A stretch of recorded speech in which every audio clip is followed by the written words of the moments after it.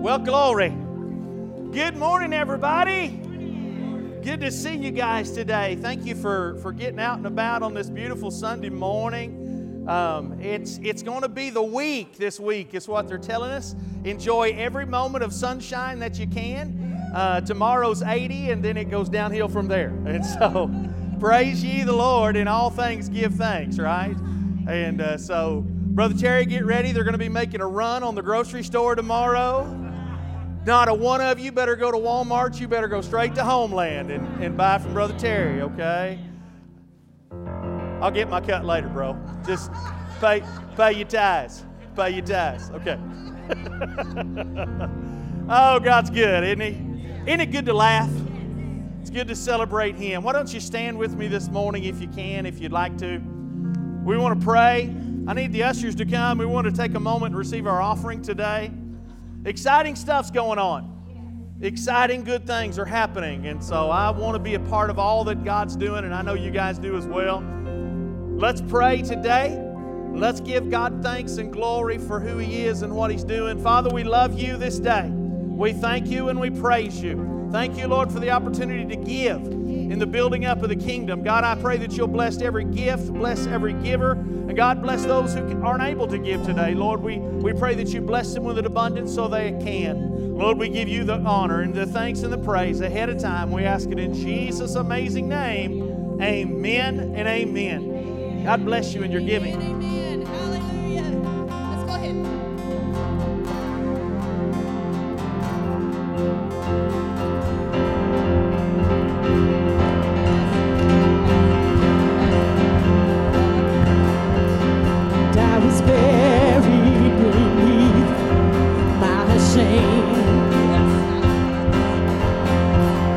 Carry that kind of weight. It was hard till I met You. And I was breathing but not alive. All my failures I tried to hide. It was hard till I met You. You called my name, and I ran out of that grave, out of the darkness into Your glorious day. You called my name, and I ran out of that grave,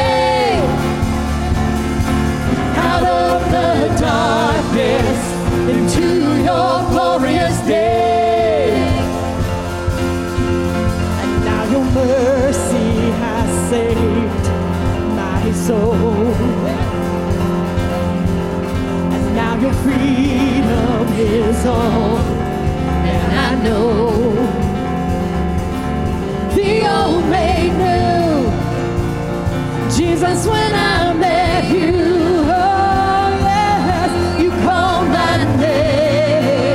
and I ran out of that grave, out of the darkness into Your glorious day. You called my name, and I ran out of that grave, out of the darkness into Your glorious day.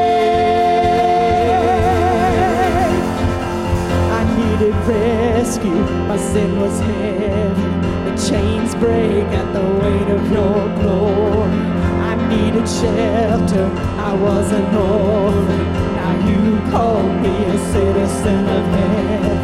When I was broken, You were my healing, now Your love is the air that I'm breathing. I have a future, my eyes are open, and when You call my name,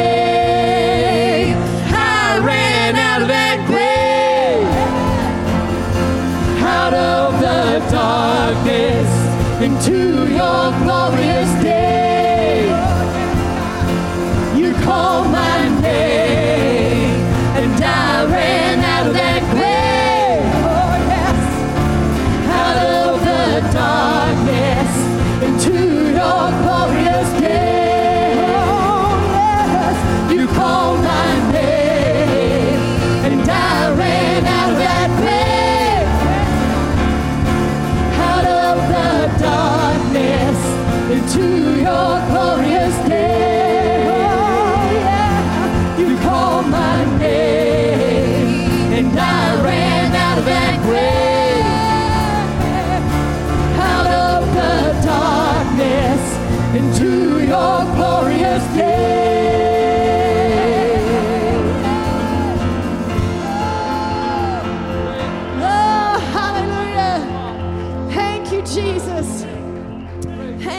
Jesus. Father, we thank you this morning, God.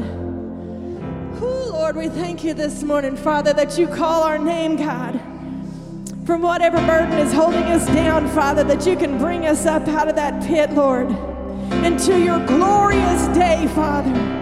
Thank you, Father, for your presence in this house this morning. Thank you, Father, in advance for what you're going to do in this service, God. We just give you all the honor and all the glory. In Jesus' holy name, amen. And I've searched the world, but it couldn't fill me. Man's empty praise, treasures that fade are never enough. Then you came along and put me back together, and every desire is now satisfied here in your love. Oh, there's nothing better than you, Lord. There's nothing better than you, Lord. There's nothing is better than you. I'll sing that part again.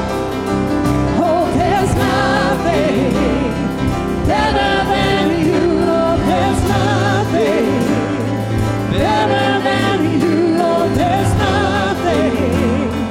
nothing is better than you.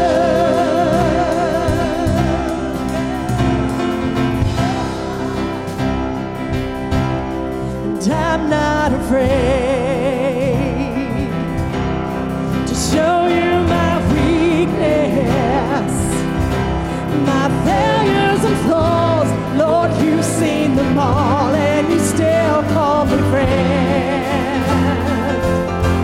'Cause the God of the mountain, He's the God of the valley,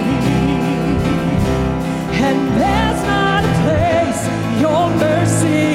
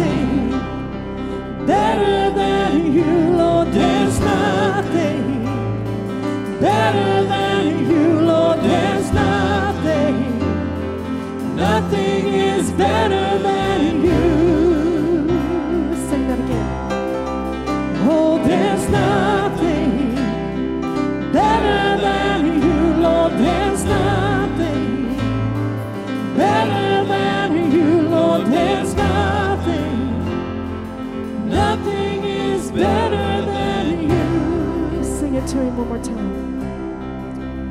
Oh, there's nothing better than you, Lord. There's nothing better than you, Lord. There's nothing, nothing is better than you. Oh, you know it's true, God. There's nothing better than you, Lord. There's nothing better than you, God. Hallelujah. Nothing is better, God. Hallelujah. Thank you, Jesus. Yes, amen. Yes, amen. Hallelujah, Father. Thank you, Jesus. Hallelujah, God. Jesus, in your presence, God. Father, we thank you, God, for your presence in this house, God. Holy Spirit, flow from one end of this building to the other, front to back and top to bottom, Father. Just fill this place with your presence. Let your anointing, God, just rest on every shoulder that's here, God. Father, touch hearts and minds this morning, God. Father, I pray peace and deliverance over your people, God. For everyone here and everyone that's represented by those who are here, God. We pray healing, God. We pray guidance and provision, Lord. I pray blessings in Jesus' name over everyone, God, in this sanctuary and beyond. We love you, Jesus. We depend on you, Lord.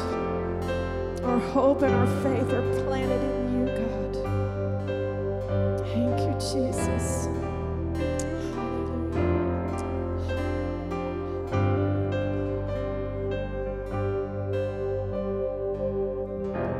Speak to me when the silence steals my voice. You understand me.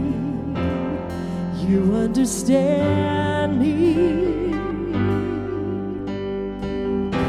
And come to me in the valley of unknowns. You understand me. You understand me. You understand me, God. You understand me. So I throw all my cares before you. My doubts and fears don't scare you. You're bigger than I thought you were. You're bigger than I thought. And I stop all negotiations with the God of all creations. You're bigger than I thought you were. You're bigger than I thought you were.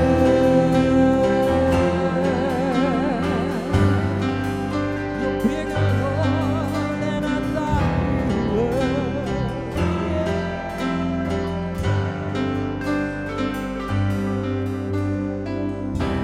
And I believe, but help my unbelief. You understand me. You understand me. And help me reach the faith that's underneath. You understand me.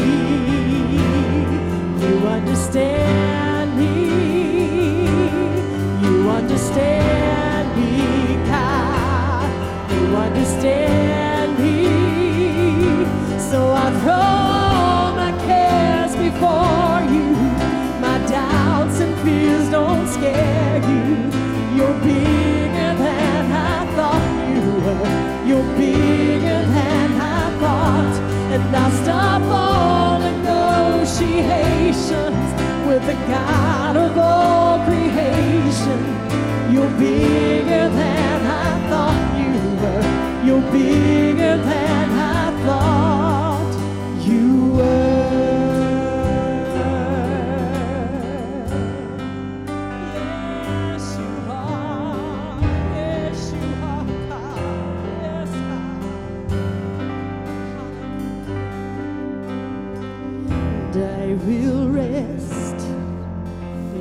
Father's hands.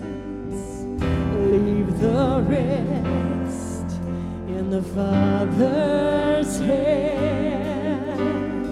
And I will rest in the Father's hands. Leave the rest in the Father's hands. I will rest in the Father's hands.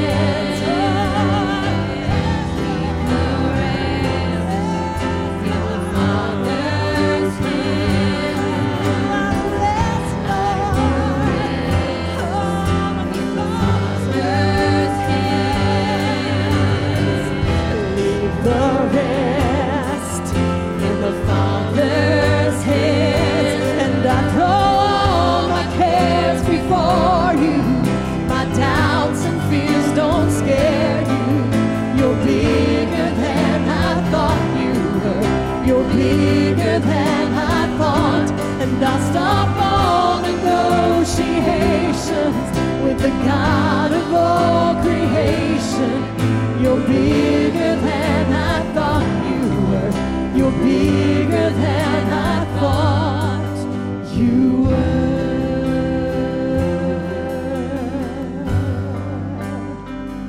Oh, you're bigger, Lord. You're bigger, Lord, than I thought you were.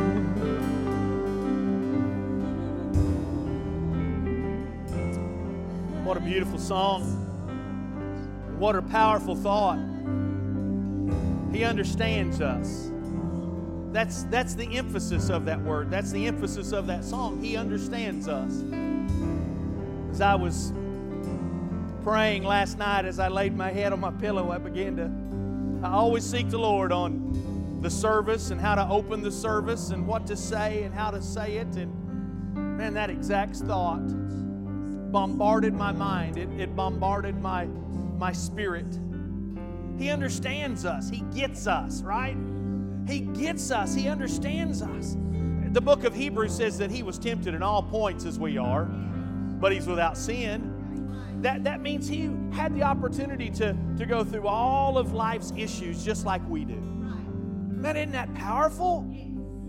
Think about this just for a second. He was betrayed. He understands what it feels like to be betrayed by somebody so close and so intimate with Him. One of His own 12 that He took in and taught personally betrayed Him and did it with a kiss. He understands what it is to lose somebody He loves. He was close personal friends with Martha and Mary and her brother Lazarus. But Lazarus passed away, and Jesus saw the hurt of Martha and Mary, and Jesus Himself would have experienced that same hurt, the loss of someone so special. John the Baptist, when he was beheaded, he lost him. He loved John. They knew each other. They worked together in ministry, and Jesus understood what it meant to lose somebody you love and care about. He knew the sun shining down on His face. He knew the cold wind blowing at His back. He knew the things that we go through and experience. It makes it so easy to say, Lord, here's my stuff. God, here's my junk. Here's what I'm struggling with today. Lord, I know You understand it. I know You get it because You've been there. I know you've gone through it. You've been tempted in all those things. You've been encountered by all those things just as I'm going through it now. I want you to know something today. You can cast it on Him. You can give it over to Him because He cares about you. I'm not going to call for a prayer line today. I'm not going to ask for prayer warriors to come and agree with you, but here's what I'm going to ask for today. If you walked in the door and you've got one of those things, and you think nobody else in the world understands it, nobody knows what I'm going through but me. Nobody's ever been there. Nobody's ever gone through that except me. I want to assure you that somebody's been there before you. I want to assure you that somebody understands what you're going through. And I'm going to ask you this morning, if you walked in the door with a burden, you walked in the door with a care and a concern, why don't we just take time in this service today and make our way to the front of this room and stretch across the front of these altars and just by way of an offering unto the Lord, lift up whatever that burden is and say, Lord, I release it. I stop all negotiations with the God of all creation. Lord, you're bigger than I thought you were. God, I give it over to you to take care of, to mend and heal. Why don't we take this opportunity today and turn this into a time of prayer? Come on, all across this room, find you a spot and surrender it onto the Lord today.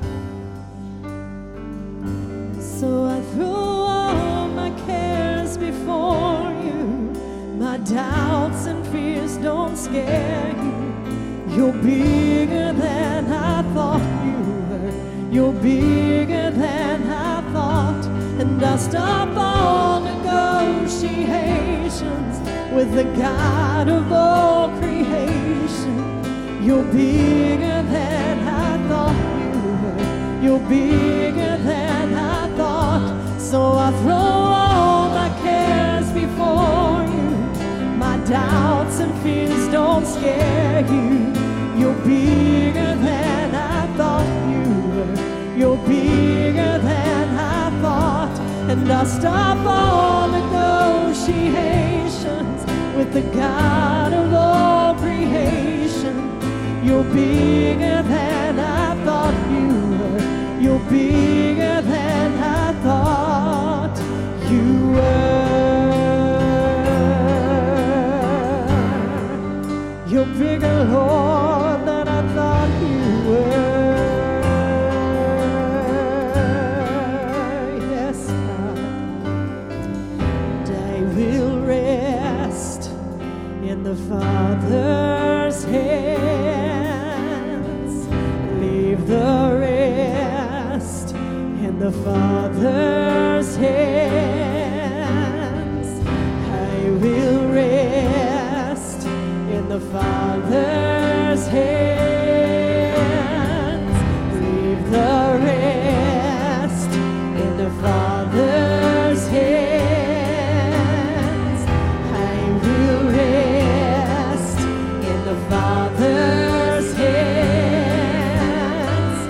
Leave the rest in the Father's hands. Yes, I will rest in the Father's hands.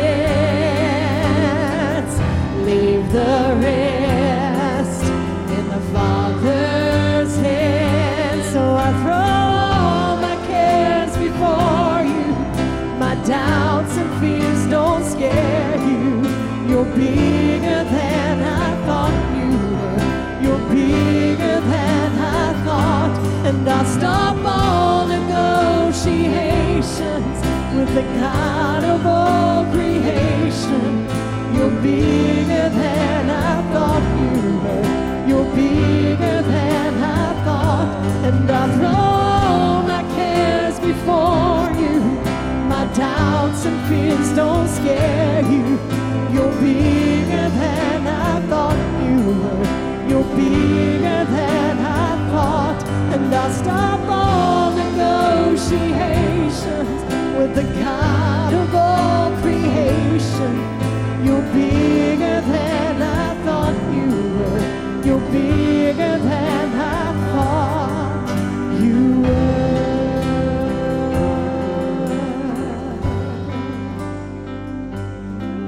Come on, can we just lift our voices, our hands, our hearts, and just begin to declare how much we love Him and how thankful we are that He's bigger than we even thought He was. Come on, all over this room today, Father. Oh, how we praise You. Lord, how we bless You. God, how we exalt You. We thank You, Lord. You're bigger than every situation or circumstance. You're bigger than every problem that we would encounter.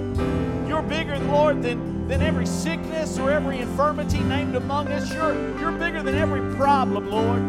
I thank You today, Lord, that You understand us. You get us, God. You comprehend all the things that we struggle with, Lord. And I thank You that You're there to help us every step of the way. Lord, we praise You. God, we glorify You. God, we give You all the honor and all the praise. The amazing name of Jesus we honor. Hallelujah. Any good today? Isn't He good today? Come on and give Him a hand clap of worship and praise. Amen, amen. Turn and greet someone. Let them know you love them. You're glad to see them today.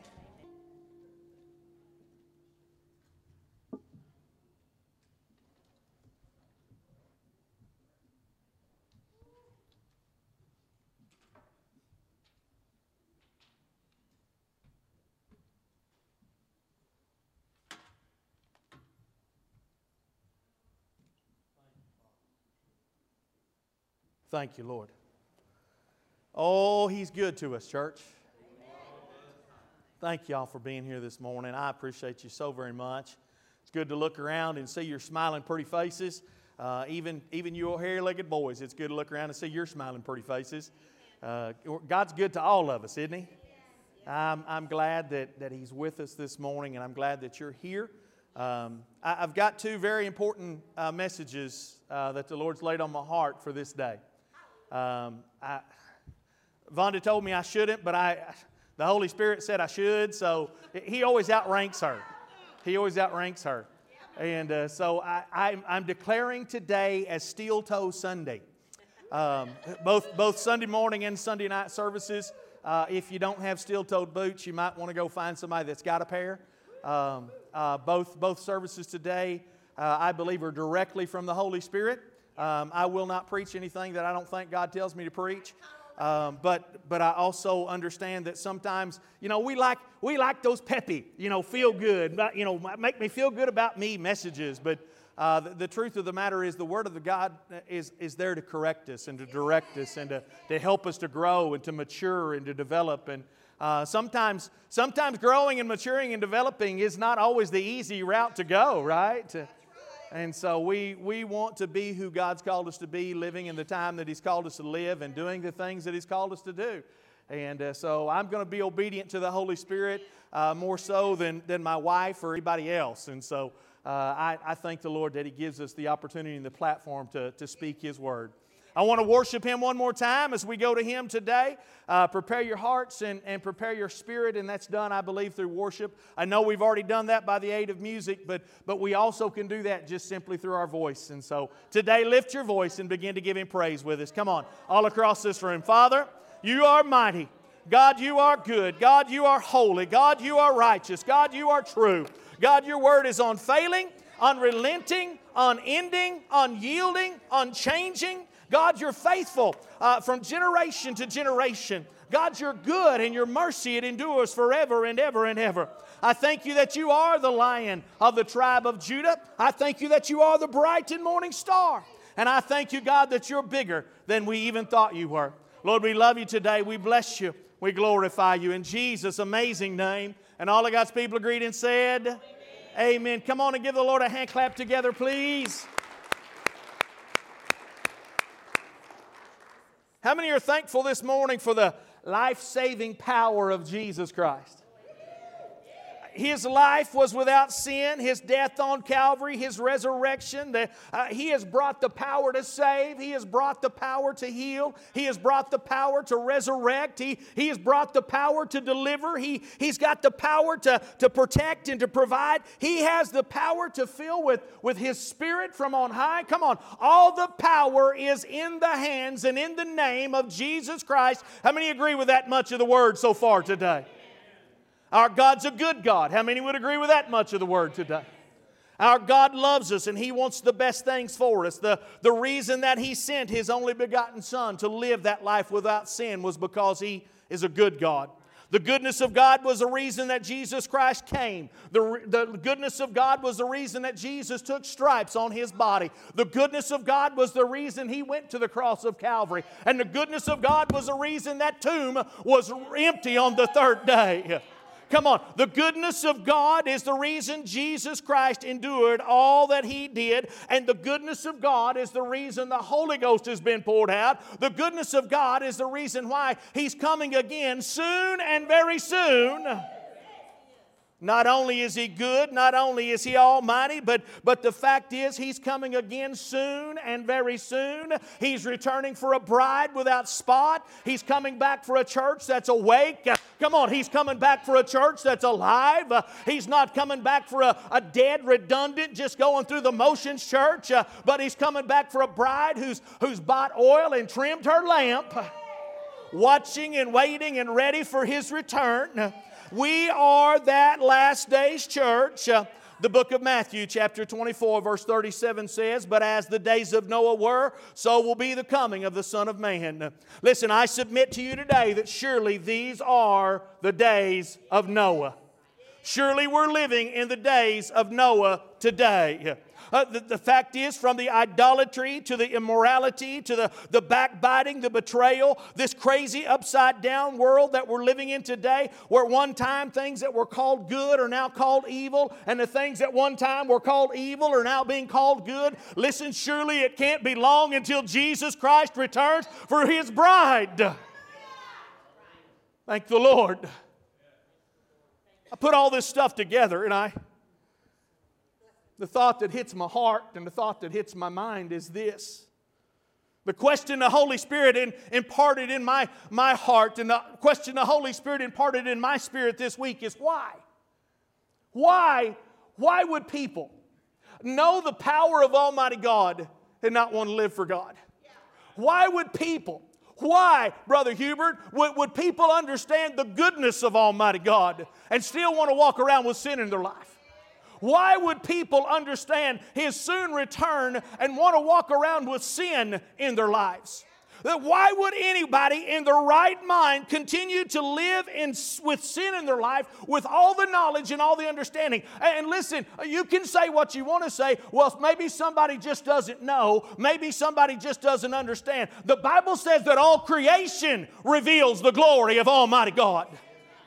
They've never been to a church. They never heard a preacher. Well, friend, they can look up in the night sky and see the power and the authority of the hand of Almighty God at work just by looking at His creation. Why would anybody want to continue to live in sin? Why would anybody want to take the chance? Why would anybody not want to know the love of God? Why would anybody want to continue to live in disobedience to the Word and the mercy and the grace of Almighty God? Man, I've spent some time pondering this thought. I've spent some time praying about this question and how the Holy Spirit would have me present it to this body of believers, these people I love so much. Why would somebody continue to live in sin knowing the penalty, knowing the punishment? Why would somebody continue to live a life of sin knowing the goodness and the grace and the mercy of Almighty God and knowing how much He loves them and how soon His return must be? Why would anybody continue to live in sin with all the knowledge that's available to us today? Well, friend, the only explanation I could come to, the only reasoning, the only answer that I could find is the only thing I know is they must not be in the right mind. They must not be in the right mind. There must be a sense of insanity. See, sin started in the garden and it's still going on today. Pastor, you told me you was going to step on my toes, so I'm going to be quiet today. That's fine. I'll get down here and walk around with y'all. Sin started in the garden in Genesis chapter 3. That was the beginning of sin on planet Earth. Man fell because of his disobedience to the Word of God. And sin still is running rampant in the world today. It's still going on. It's still happening. The Bible says that man has chosen darkness over the light, that the love of God was revealed, but they chose the darkness instead of the light of Almighty God. That sin nature, that sin mindset, that sinful action, that sin that began in the garden is still going on today. Well, friend, if we continue to follow after that lifestyle, if we continue to live a life of sin, if the world is still caught up with the idolatry or the immorality, the backbiting, the gossip, the slander of sin, then friend, I'm telling you, it's nothing but insanity.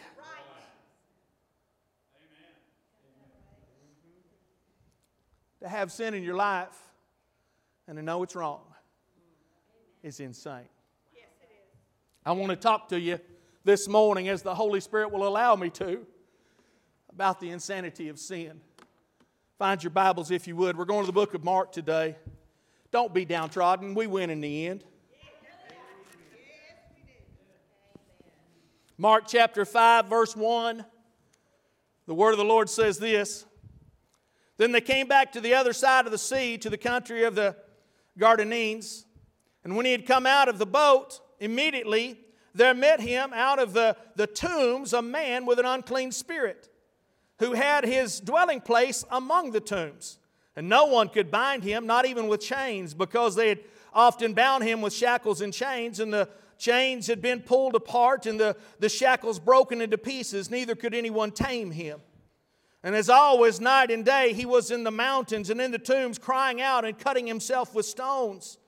And when he saw Jesus from afar, he ran and worshipped him. And he cried out with a loud voice, saying, "What have I to do with you, Jesus, Son of the Most High God? I implore you, by God, that you do not torment me." And he said to him, "Come out of this man, unclean spirit." And then he asked him, "What is your name?" And he answered, "My name is Legion, for we are many." And also he begged him earnestly that he would not send him out of the country. And a large herd of swine was feeding near there on a mountain, and so all the demons begged him, saying, "Send us to the swine that we may enter them." And at once Jesus gave them permission. Then the unclean spirits went out and entered the swines, and there being about 2,000 of that herd, and they ran violently down a steep place into the sea, and they all drowned in the sea. Let's pray together. Father, Lord, I need your help today. Lord, there's a sense of urgency about this message. There's a sense of urgency about this day. Lord, there must be a transformation. There must be a change that's made in our society. There must be a change made in the world. And God, I believe it must start with your bride. It must start in the church. Lord, let me be the minister of the gospel today that you've called me out to be. And God, may the people be receptive to hear your word. Lord, let there be no hindrances. Let there be no interruptions. But God, may your word and your Holy Spirit rule and reign in this room today. God, I love you. I'm desperate for you today, Lord. Have your way and be praised. In Jesus' name, amen and amen. Would you join me in giving our God another hand clap of praise today, please? Thank you, Lord. Jesus Christ is coming, church. Pastor, you tell us that every service. Yes, I do. I wouldn't be your pastor. I couldn't be your pastor if I couldn't tell you that every service. Jesus Christ is coming, and He's coming quickly. He's coming soon. Oh, Pastor, I've been hearing that ever since I was a little boy or I was a little girl. Friend, I don't care how long you've been told that. I don't care how many different preachers have told you that and how many different ways they've told you that. We're closer today than we've ever been before. Matthew chapter 24 speaks of the days of Noah. Jesus Christ gives a very vivid depiction of the things that would be unfolding in these last days. Friend, we're seeing exactly these things unfolding today. I talk to you continually about watching man in conflict with nature. How many understand it's getting very difficult to tell a difference in the seasons in the world we're living in today? There's natural events that are unfolding. There's volcanoes. There's tsunamis. There's events, tornadoes that are happening on an ever-increasing rate. Jesus talked about man in conflict with nature. Friend, we're watching that unfold in our world today. He talked about man in conflict with man. My heart was broken this last week, and I'm not taking a political stance. I'm not telling you right from wrong. I'm not trying to say vote for this one or that one, but the events that unfolded in Canada this last week were heartbreaking. With the events that took place over the summer a year ago, where buildings were being burned and those protests were called mostly peaceful, where people were losing their lives in those protests, but it was being called mostly peaceful, and then a whole bunch of truckers get together and decide they're going to make a stand for freedom, and just to use the word freedom is called racist. Listen, we're living in a mixed up, confused world where man is in conflict with man, and it's ever growing, it's ever increasing, it's continuing to go stronger and stronger. That's not even speaking about Russia and Ukraine. My personal opinion is this: the United States of America ought to take care of America before we go trying to be the policeman for the rest of the stinking world. Oh, they just turned us off on Facebook, but that's okay. I didn't come to preach to Facebook today. I came to preach to you. The fact of the matter is we're watching man in conflict with man, we're watching man in conflict with nature, and we're watching man be in conflict with God. We've gotten to the place where church has become an institution of entertainment.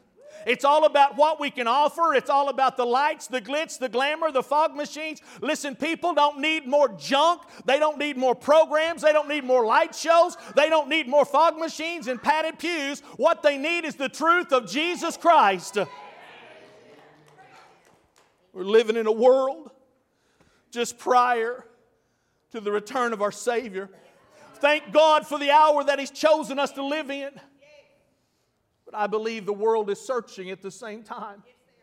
One of the truths I've told you from the time God called me to be your pastor is that everybody is searching, everybody's hunting, everybody's looking for something. And what are they looking for, Pastor? They're looking for that thing that will fill that God-sized void in the middle of their life.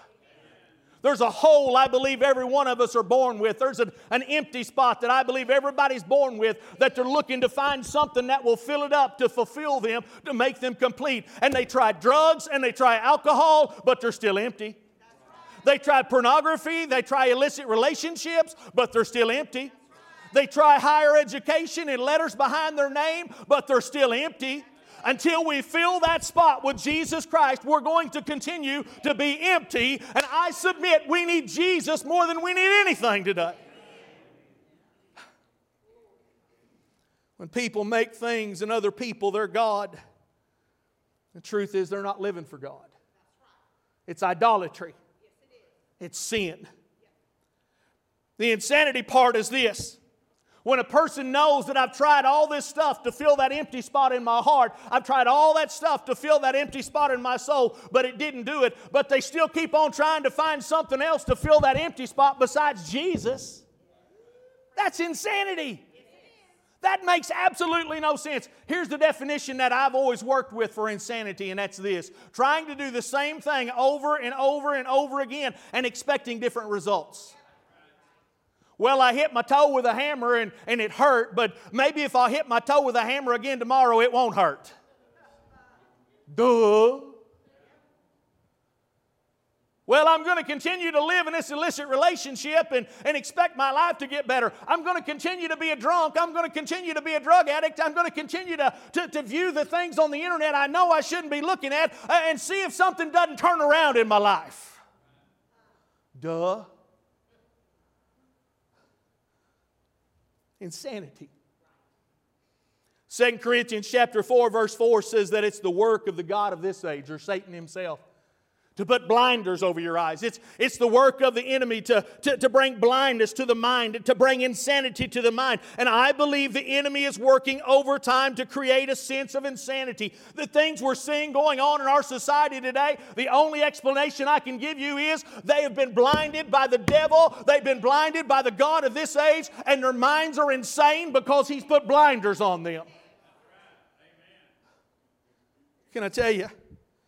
Person who continues to live in sin and expect things to get better is insane. If we continue to believe we can live under some of the policies that are going on in our land, if we believe we can continue to live under some of the dictatorship that's happening in our society today, if we believe we can continue to promote the differences in race, and we can continue to promote the differences in people because of their sexual orientation, or we can let a 5-year-old kid make up their mind about whether they're going to be a boy or a girl, friend, that's insanity.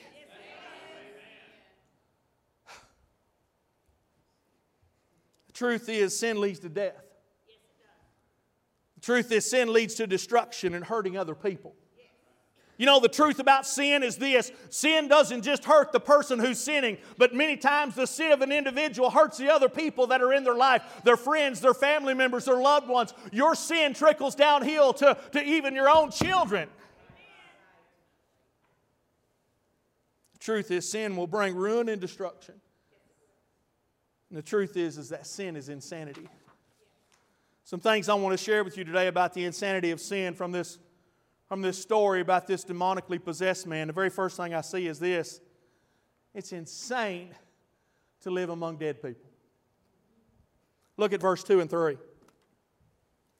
Verse 2 in the Word says this, and when he, Jesus, had come out of the boat, immediately there met him out of the tombs a man with an unclean spirit, who had his dwelling among the tombs, and no one could bind him, not even with chains.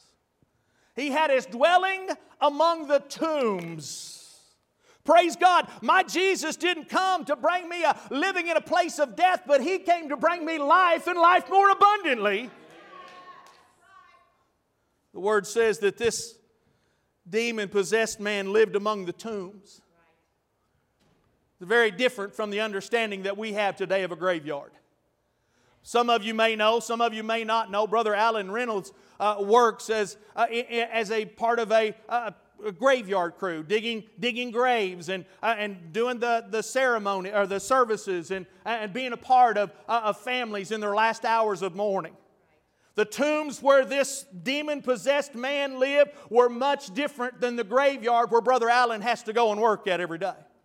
The tombs were a place where they would place the dead body. A typical tomb in the time of Jesus was a kind of a cave that was cut out of a rocky cliff. They would put the body there. They would wrap that body in cloth, and then they would take that body and place it inside that tomb and lay it out on a stone slab where there it would be for 30 days of mourning. The family had time to come and go during that time frame to anoint that body with oil, to put out fragrant perfume so that it wouldn't smell quite as bad as the body began to decay. But that tomb was there initially for that body to be placed in. After the final respects were paid, after that 30 days had came and went, either a large stone was rolled across the entrance or many stones would be stacked up to close that entrance. And many times the outside of the tomb would be whitewashed or painted white to let the people who passed by that way know that there was a body that was buried inside of it, and that was an unclean area and you needed to avoid it altogether. Now, after a time period of about a year, the family members would return to that tomb and they'd collect all the bones and they'd place them in a box called an ossuary. The ossuary would be placed back in the tomb after they put the bodies of their deceased loved one inside that stone box, inside that stone ossuary. That would be the place where those bones would rest from that time forward until they finally decayed. Now think with me just for a minute. The place of the tombs would have been a place of great decay. It would have been a place of great odor. It would have been a place that stunk so horribly bad because of all of these decaying bodies that were around there. It would have been a place that was depressing. It would have been a place that was overwhelming. It would have been a place of great despair. And that's the place where this demonically possessed man chose to live. I'm going to go hang out in the midst of all the death. I'm going to go hang out in the midst of all the stench. I'm going to go hang out in the midst of all the grossness that's going on there in the tombs. By living in the middle of all the death, honestly, it became a part of him. He grew to be a part of it. The smell of that place must have clanged to him. Every time he would begin to live there. I've shared with you before about when we pastored that church in Keota, Oklahoma. There was a convenience store there. That's where all the old men gathered on Monday mornings to tell their lies and talk to one another and gossip. I know we think just old women do that sort of thing, but old men do that kind of thing too, y'all.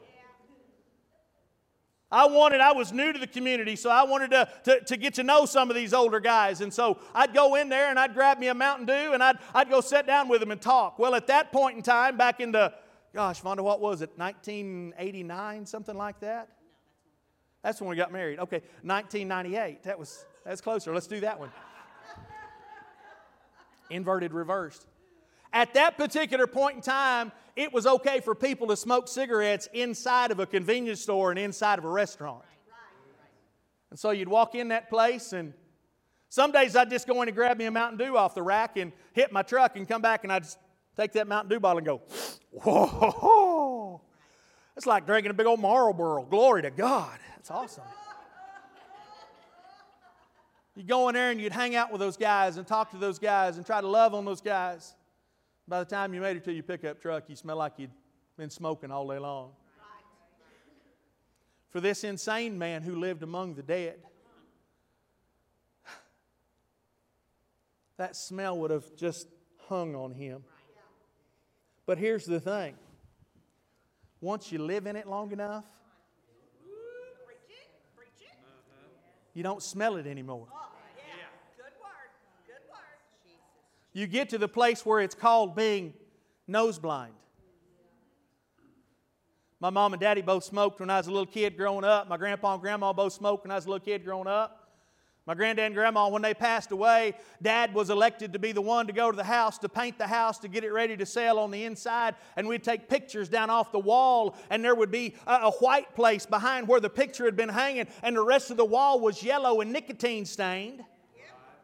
And I can remember when I was a little kid not smelling that smell, not understanding that smell. When I was out doing the honky-tonkin' thing that I regret now in my life, listen, I would go to those places and I'd come home and I'd smell like smoke because I'd been in a smoky place. And I'd walk in the house and couldn't tell any difference.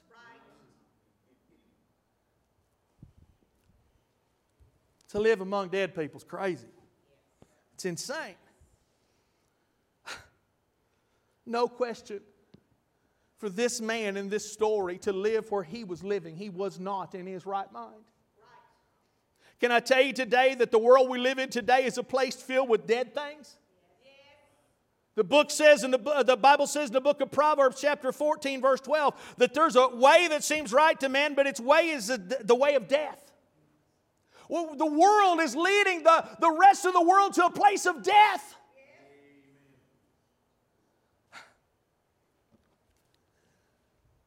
And we fall right in. And we're at a place where we can't smell it no more. I don't want to be a soapbox preacher. I don't. Do you know? I walked in the car place last week. I was getting my oil changed. There was an elderly gentleman sitting in there off by himself. And they had the TV going. One of the greatest programs of all time was on. It was Andy and Opie and Aunt Bee. I walked in and I sat down beside the old man, and I didn't have to say a word to him. I was watching that television set, and he looked over at me and he said, "They just don't make programs like this anymore, do they?" Do you know the mainstay on the television today has got to be about some homosexuality? It's got to be about some transgenderism, and we as the world are just supposed to eat that hook, line, and sinker? We're just supposed to live among dead people and act like there's no problem with it whatsoever. We watch smut and garbage, and we listen to smut and garbage on our radios and our televisions and through the computer that's in our house, and we act like there's no problem with that.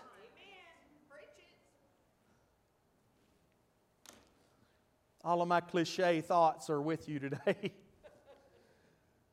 Anybody ever boiled a frog? I fried a few, yes. Just the leg part. Anybody ever boiled a frog? Do you know how you boil a frog? You put him in a pot of cold water to begin with, because that old frog will sit there in that cold water, and he'll last in that cold water just as long as he's comfortable.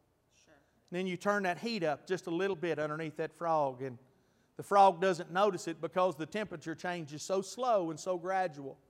If you put a frog in a pot of boiling water, he'd jump back out because it's too much for him to take. But if you turn the heat up slowly and turn the heat up slowly and turn the heat up slowly, the next thing you know, you got a big pot of boiled frog. We're living in a world, in a society where they continue to turn the heat up gradually, little bit by little bit by little bit. And we eat it. There's dead people all around us.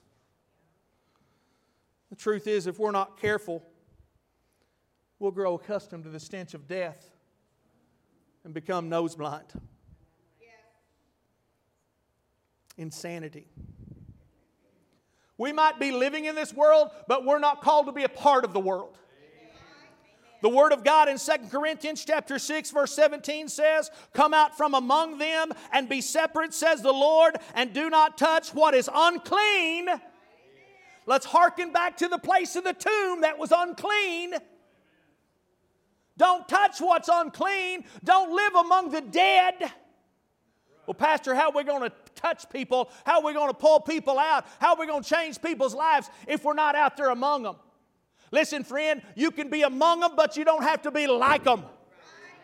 We're supposed to be the influencer, not the influenced. We're supposed to be the stronger in the relationship, to lead people to Jesus instead of allowing them to lead you away from Jesus. And if you're not strong enough to be the leader of the relationship, then get away from them people. I've seen so many little girls marry some hairy-legged, ugly boy. All us guys are ugly in comparison. Come on.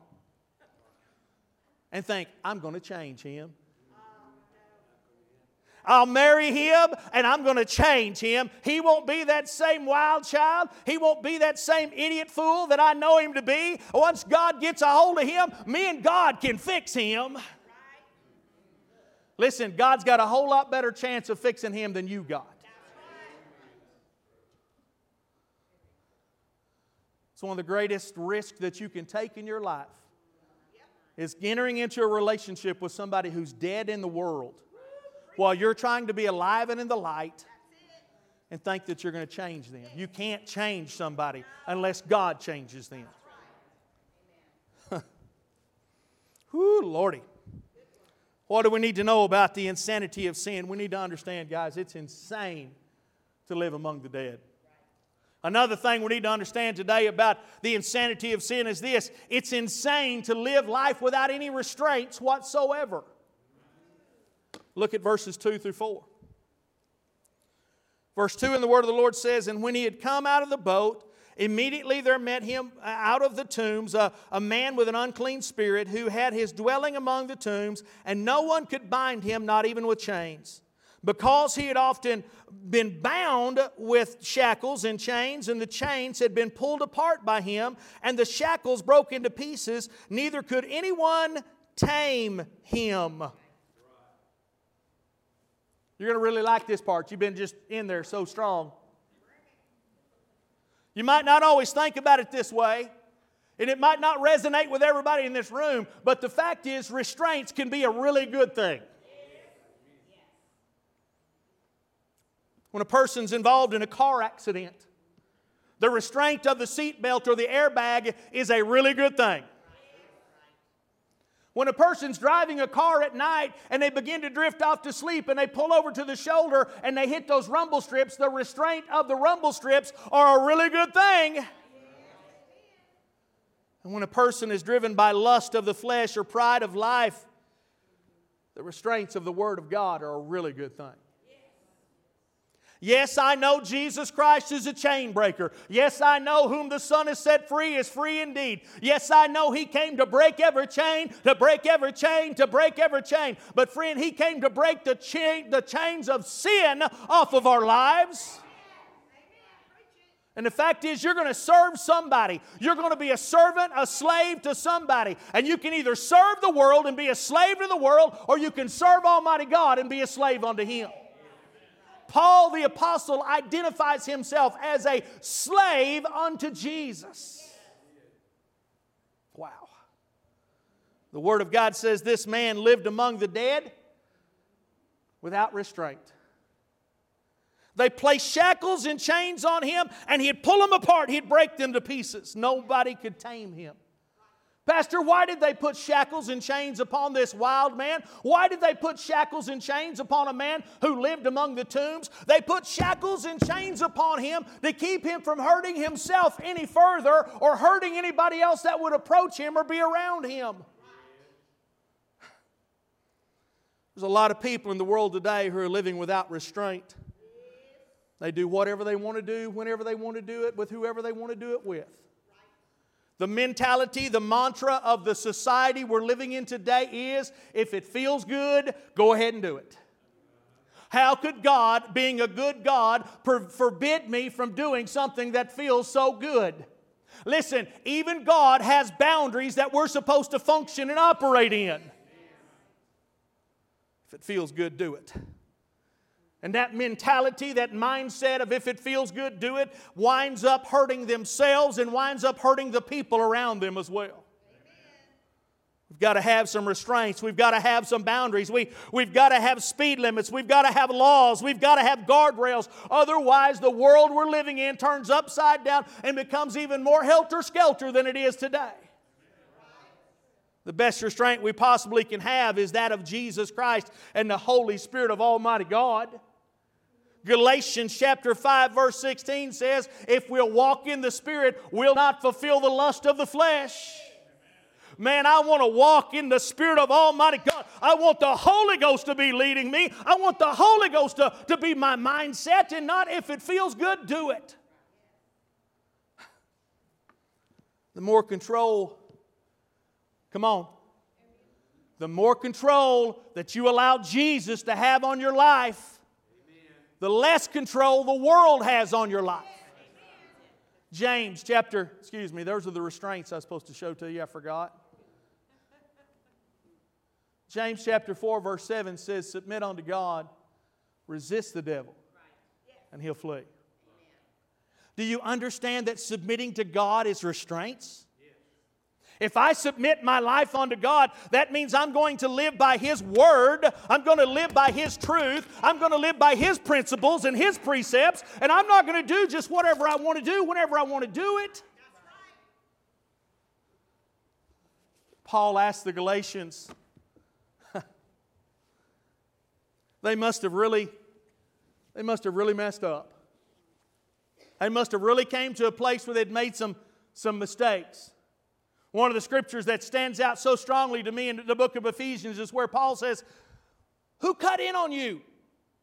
Who interrupted your pursuit? Who cut you off at the pass? Who interrupted you? Who stepped in on your pursuit?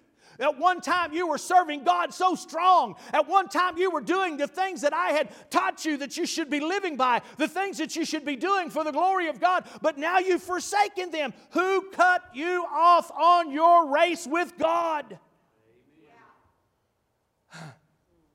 They stopped living without restraints. Why do people fall away from God? Why do people stop attending church? Well, that preacher made them mad. You know what? If the preacher made them mad, they were looking for a reason to get mad. I'll be just as real with you today as you'll be with me. How about that?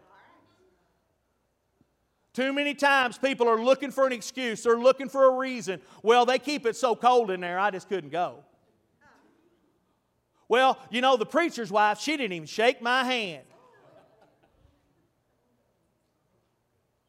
It's all right, she don't shake my hand neither.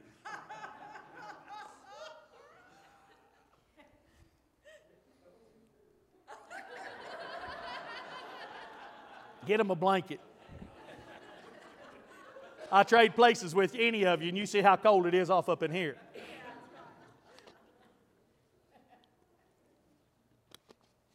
Why do people really give up going to church, and why do people really give up on God?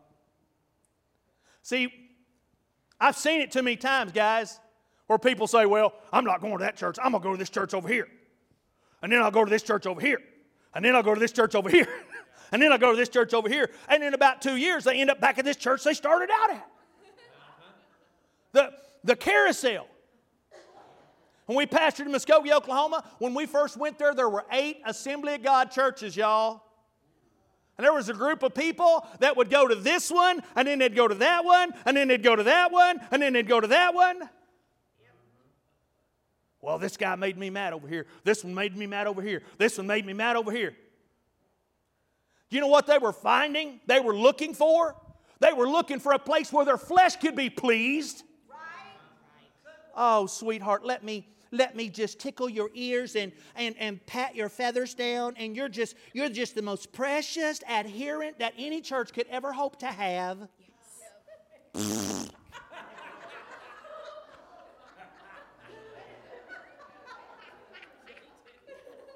I get some on Jill?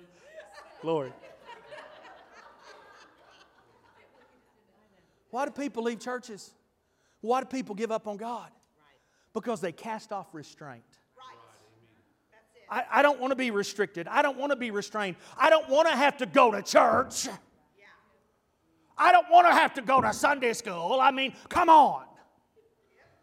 I'm not going to let some guy, he's not even from down here. I'm not going to let him tell me what to do. No, I'm not asking you to let me tell you what to do. Let the Word of God tell you what to do. If we'll listen to the Word of God, I promise you this much, we'll stay within the restraints that God has for us. We'll be submitting ourselves unto God and resisting the devil. Because here's the truth. When we hurt ourselves, when we step outside the restraints, I feel like I could preach till about 4 o'clock. Y'all up for that?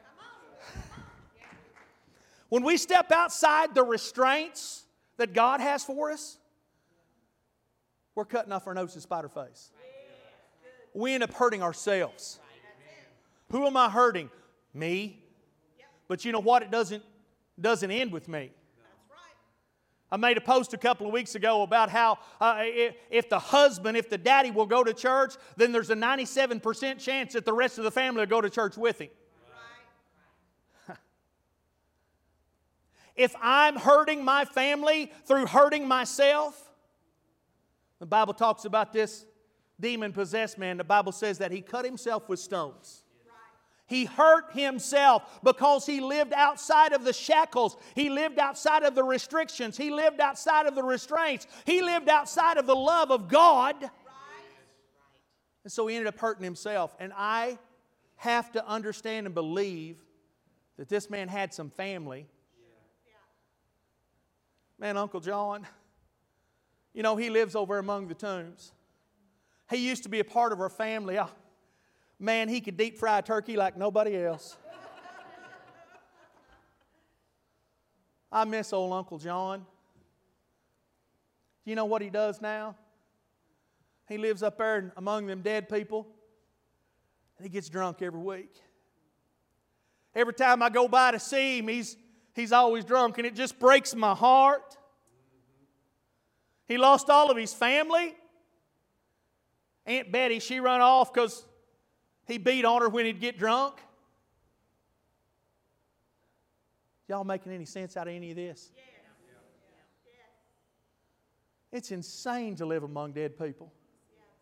And it's insane to cast off the restraints of the Word and the love of Almighty God.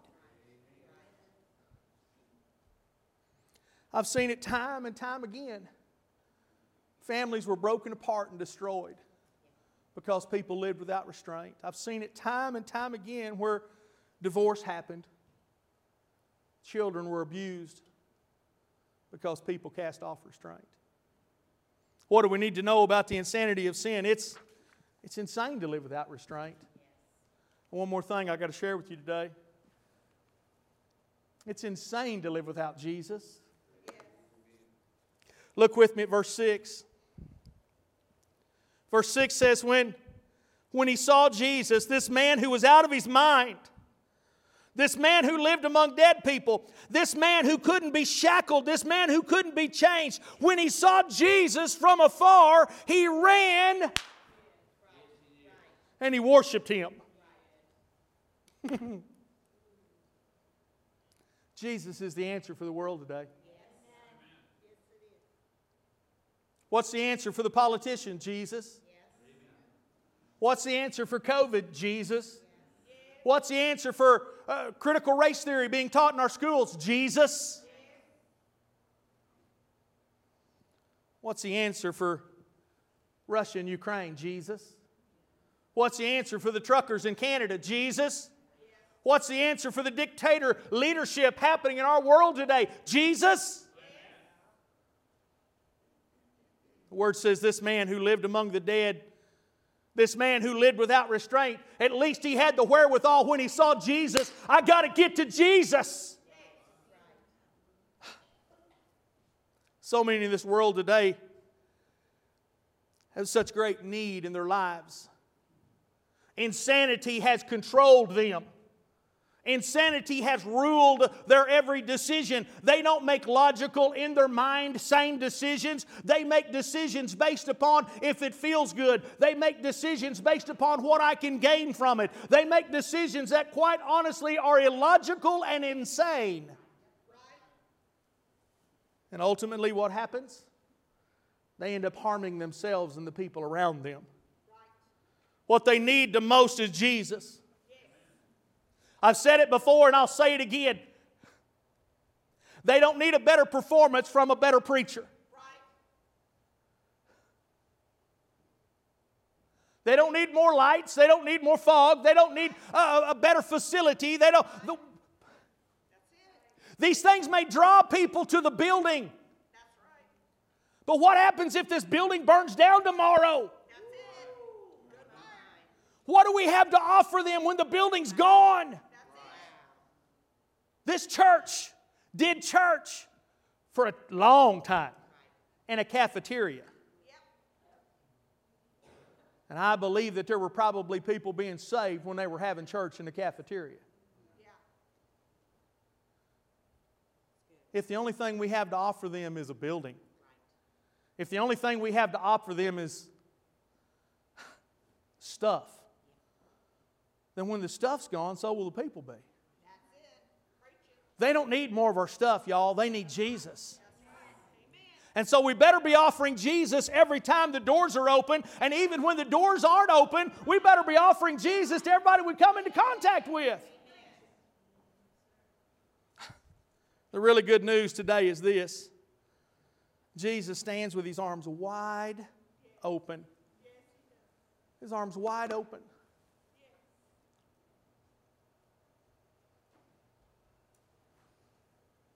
Come to me, He says, all you who labor and are heavy laden, I'll give you rest.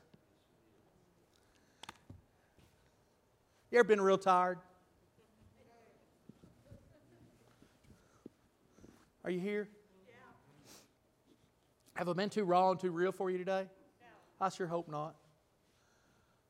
Because it's going to get worse tonight. I need you to come back tonight.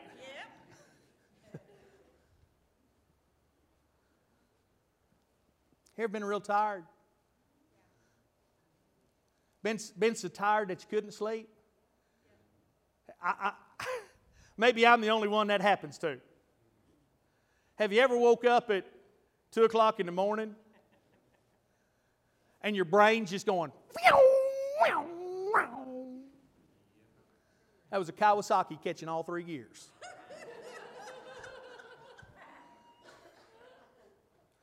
Sometimes my brain is like a machine. And it just won't turn off. And you can be exhausted, physically tired. We've gotten to the place at the Dotson house where we keep a bottle of melatonin on the table in between of us, and we're popping drugs before we go to bed every night.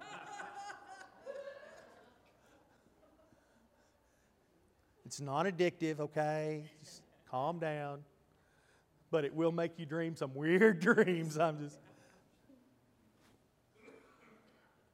Your brain just won't turn off. And you wake up at 2 o'clock in the morning and you cannot go back to sleep. And you flip, and you flop, and you toss, and you turn, and you flip, and you flop, and you toss, and you turn. And no matter how hard you try, no matter how many late night infomercials you watch, you can't go back to sleep. Does anybody else besides me ever do that?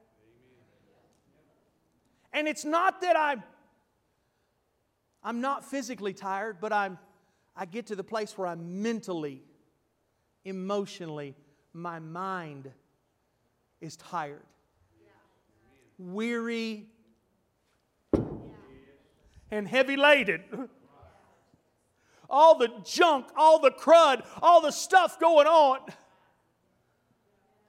He says, come to me. All of you who are weary and heavy laden, all of you whose mind won't turn off, come to me and I'll give you rest. Man, it's insane not to run to Jesus. Because He can take us from that place of the insanity of sin back to the place of being in our right mind one more time. If you read on in this story in the book of Mark chapter 5 verse 15, what you'll find is that the Word says, then they came to Jesus and they saw the one who had been demon-possessed and had the legion sitting clothed and in his right mind. Clothed and in his right mind. You know, when I did this study, I hadn't brought it out yet today, but I think it's important to say. When Jesus looked at that demonically possessed man, and He knew there was a demon inside of him, and Jesus said, "What's your name?" And the angel responded and said, "I am Legion, for we are many." Do you know, just a tad bit of a drop in your bucket, something to understand and get a hold of. Do you know that in the time of Jesus, that a Roman legion, a legion of Roman soldiers, was counted at 6,000 men? 6,000 men. So I'm not saying there were 6,000 demonic spirits inside this man, but the demonic spirit itself said, "We're legion."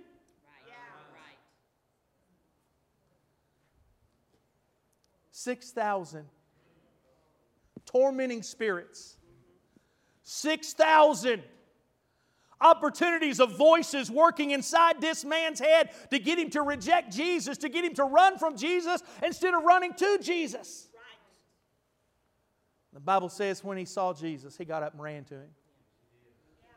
And by the time he got finished with his Jesus encounter, the Bible says that now he was sitting, he was up, he was clothed, and his mind came back again.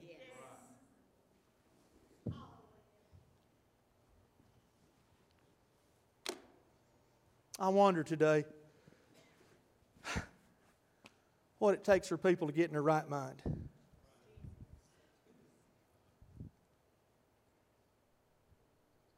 Jesus is the only hope the world has. I will never be the most educated pastor you ever sat underneath. I'm not half as good looking as Brother Chasen. If you ever had an opportunity to amen me, that was it, okay?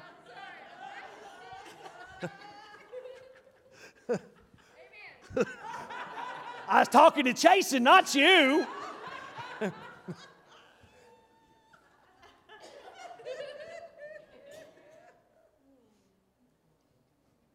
I love y'all. I'll never be the smartest pastor you have. I probably will never be the most talented pastor you ever have. Not the best looking, obviously. Not the skinniest. Not the hairiest.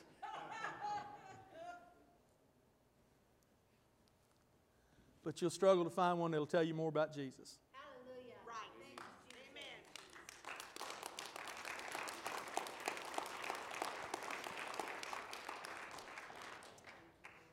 The Bible says that the wages of sin is death, but the gift of God is a life through Christ Jesus. The gift of God. Guys, it's insane to live out there in the world. It's insane to make your residence, to be in the world, to be a part of the world. It's insane to live without any restraints on your lives. And it's insane not to run to Jesus. We need Him every day of our lives. You need Him in your marriages and your relationships. If your marriages and your relationships are not established with Jesus at the centerpiece, at the focal point of your relationship, then friend, you're missing it. There's a young couple. She celebrated her 24th birthday this week. Miss Mary Burns. Sorry, Lord.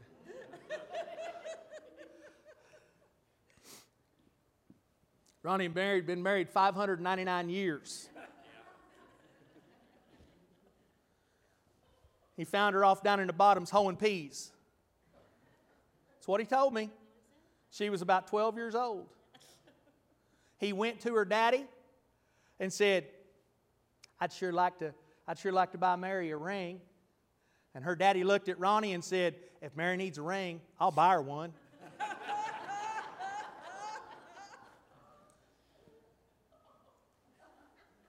Not stretching these stories. These are the ones they tell me, okay? I'm just repeating what I've heard.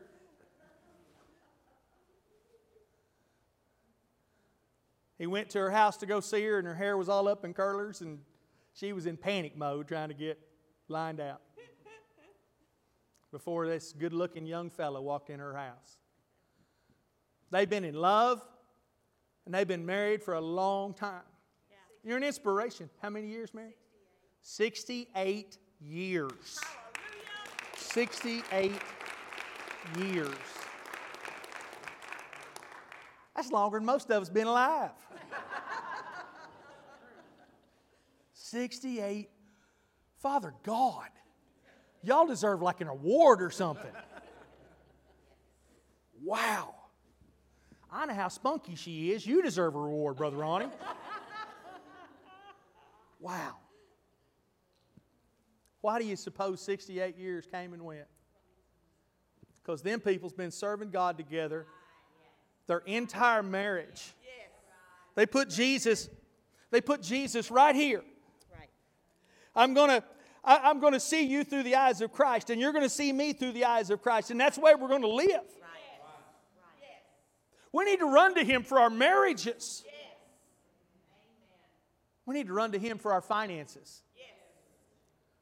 I'm preaching a lot longer and a lot better than some of you liking right now. If you don't let Jesus make your financial decisions for you, friend, your finances are going to fail. Cut and dry, plain and simple. You will not outgive God. You will not outdo God. You cannot outlove God. You cannot outbless God.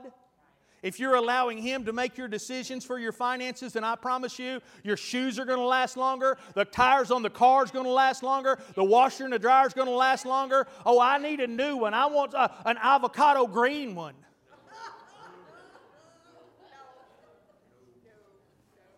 If you wasn't so particular, that avocado green one you had back in 1970, it'd probably still be working.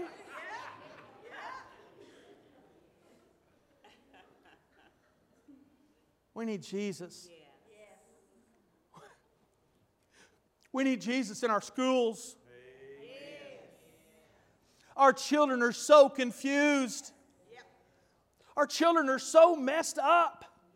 And people can say what they want to say. They can think what they want to think. But our children lost a year because of COVID.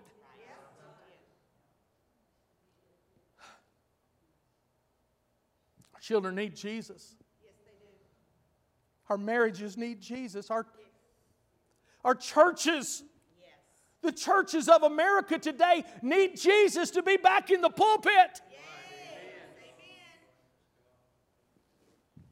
Oh, it's insane to live without Jesus.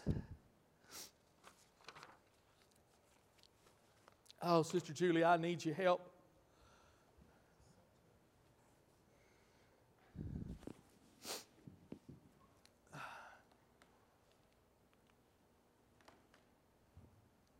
Man, I love you guys.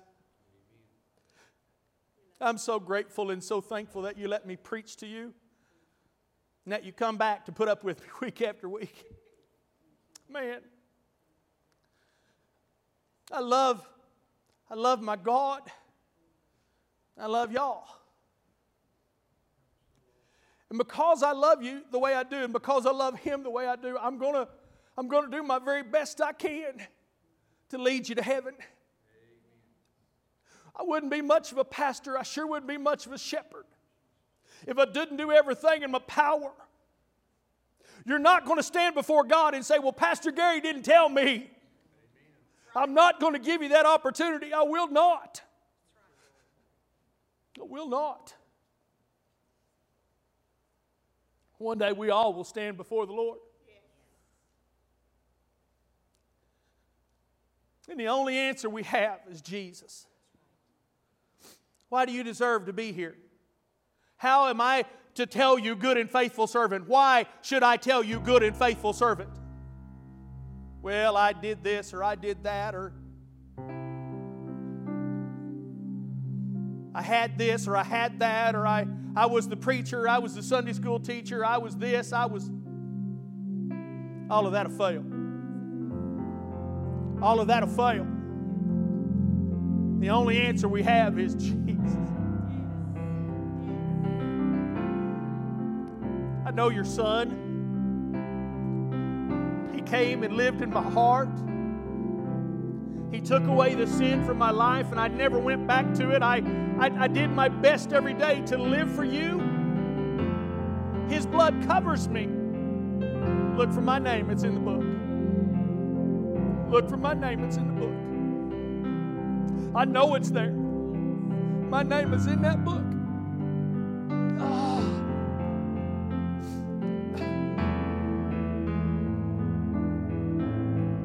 It's insane. It's insane to live in sin and to know how much God loves us, how much we have to gain, and how much there is to get out of our lives. Would you stand with me today, please?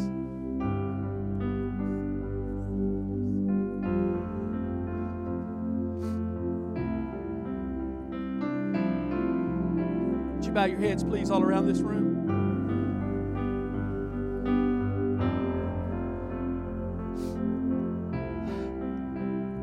Lord, thank you.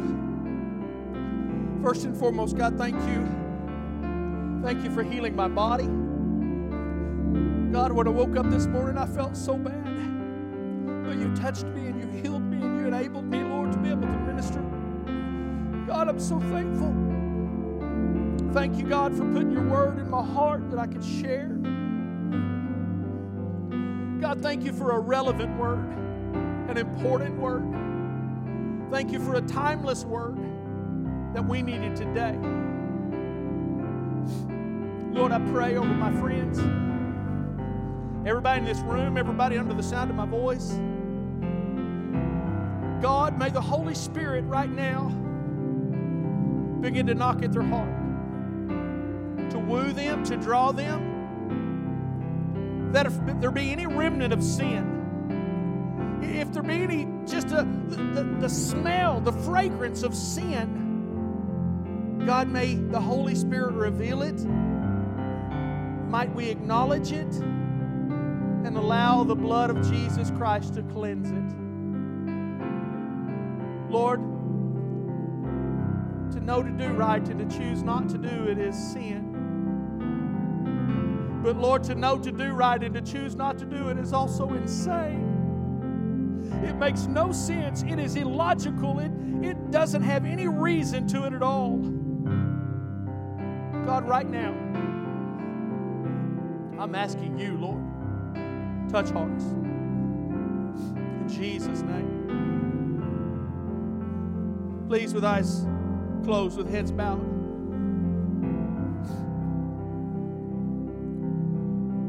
If you're here this morning, the Holy Spirit's beginning to deal with you. No one's looking around. It's just me and you, friend. It's just me and you. You're not standing before judgmental, critical spirits of people. You're not standing before a judgmental, critical pastor. I love you. God loves you. More importantly, He loves you. If you're in this room, you need Jesus to remove sin, no matter how big or how small. Sin separates us from God. Sin is insane. Pastor, I need sin gone. Would you lift your hand right now? Come on, anywhere in this room. Pastor, I need it gone. Thank you, Lord. Amen, sister. Thank you, Lord. Thank you. Thank you, sir. Amen. Here's the thing. The church doesn't save you. The preacher doesn't save you. The Bible says it's so simple, it's so easy. It says that we'll just believe in our heart and confess with our mouth the Lord Jesus. We believe in Him. We confess Him. His life, His death, His resurrection, that He's the only way of salvation. Believe in our heart and confess with our mouth the Lord Jesus and Him raised from the dead. We can be saved. Sin can be gone, eradicated. And then how do we stay clean? How do we stay pure? We allow the Holy Spirit to speak to us continually. Lead, and guide, and direct. Those who are led of the Spirit won't give in to the lust of the flesh. Here in a moment, I'm going to ask for those that lifted their hand to come and find a place at the front of the church. But before I say anything else, I want to talk to the church. I want to talk to the believers.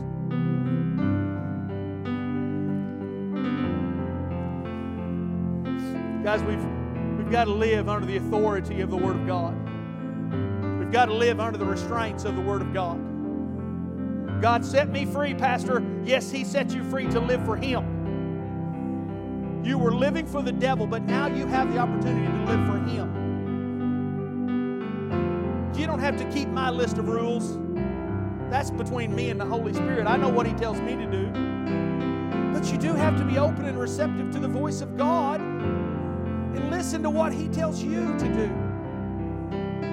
I believe that word says, work out our salvation with fear and trembling. Our own salvation.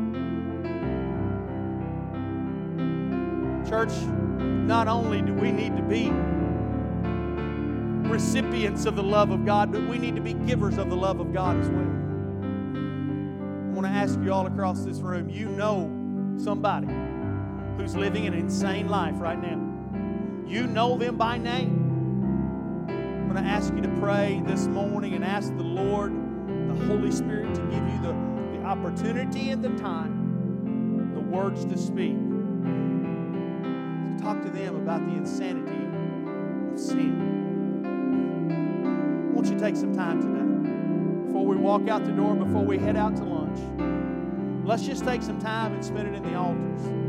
Come and find your place here at the front, or turn and make an altar where you're at. If you lifted your hand for salvation, please meet with me at the front. I want to pray with you personally and lead you in that relationship with Christ. God bless you today as you pray.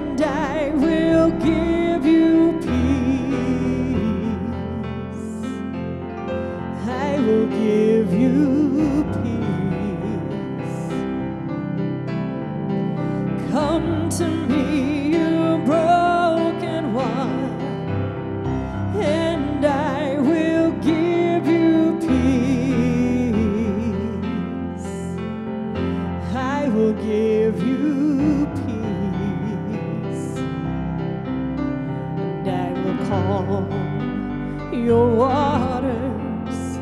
I will whisper, peace be still. Take me upon you, and I will give you peace.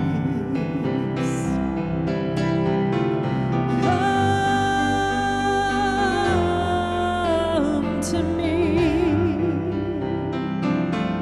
The Lord says, come to me. The Lord says, come to me.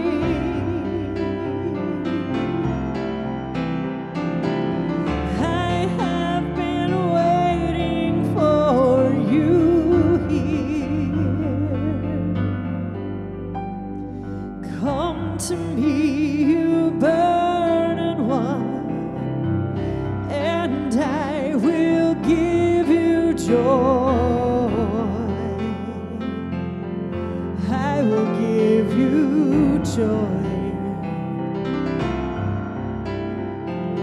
Come to me, you burdened one, and I will give you joy. I will give you joy.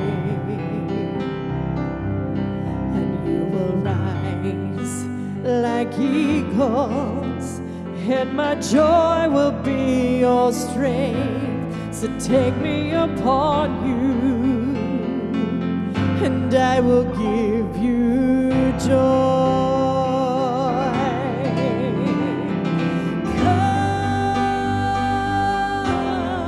Come to me. The Lord says, come to me. Come on, let's stand and sing together. The Lord says, come to me. The Lord says, come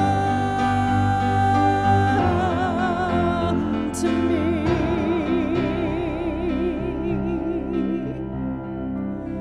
I have been waiting for you here. I have been waiting for you here. He has been waiting for you here. Come to me.